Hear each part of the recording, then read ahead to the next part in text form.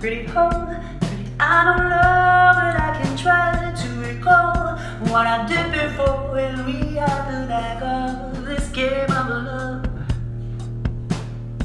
Sympathy is free, for the rest they better pay me only. What a guy, he's so shy, and I'll never breeds contempt. Don't you know they can't figure me out? Love.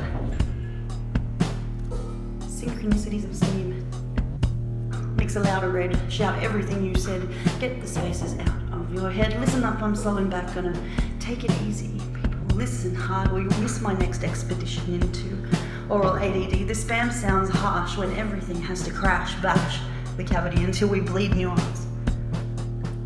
Beckon to their sensibilities instead.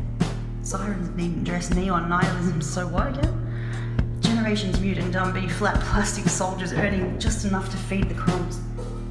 Get in their dirt, stir up their beds. No need to stand and shout or whisper underlining silence. What this overstimulated situation clearly needs is better definition of the spaces in between. We all wither. Use it while you be you better. Strange retorts form inspirations. You shall me gladly greet the day. Solidify your stance. Cacophony of silence. Part 3. Pretty hey, pretty ho.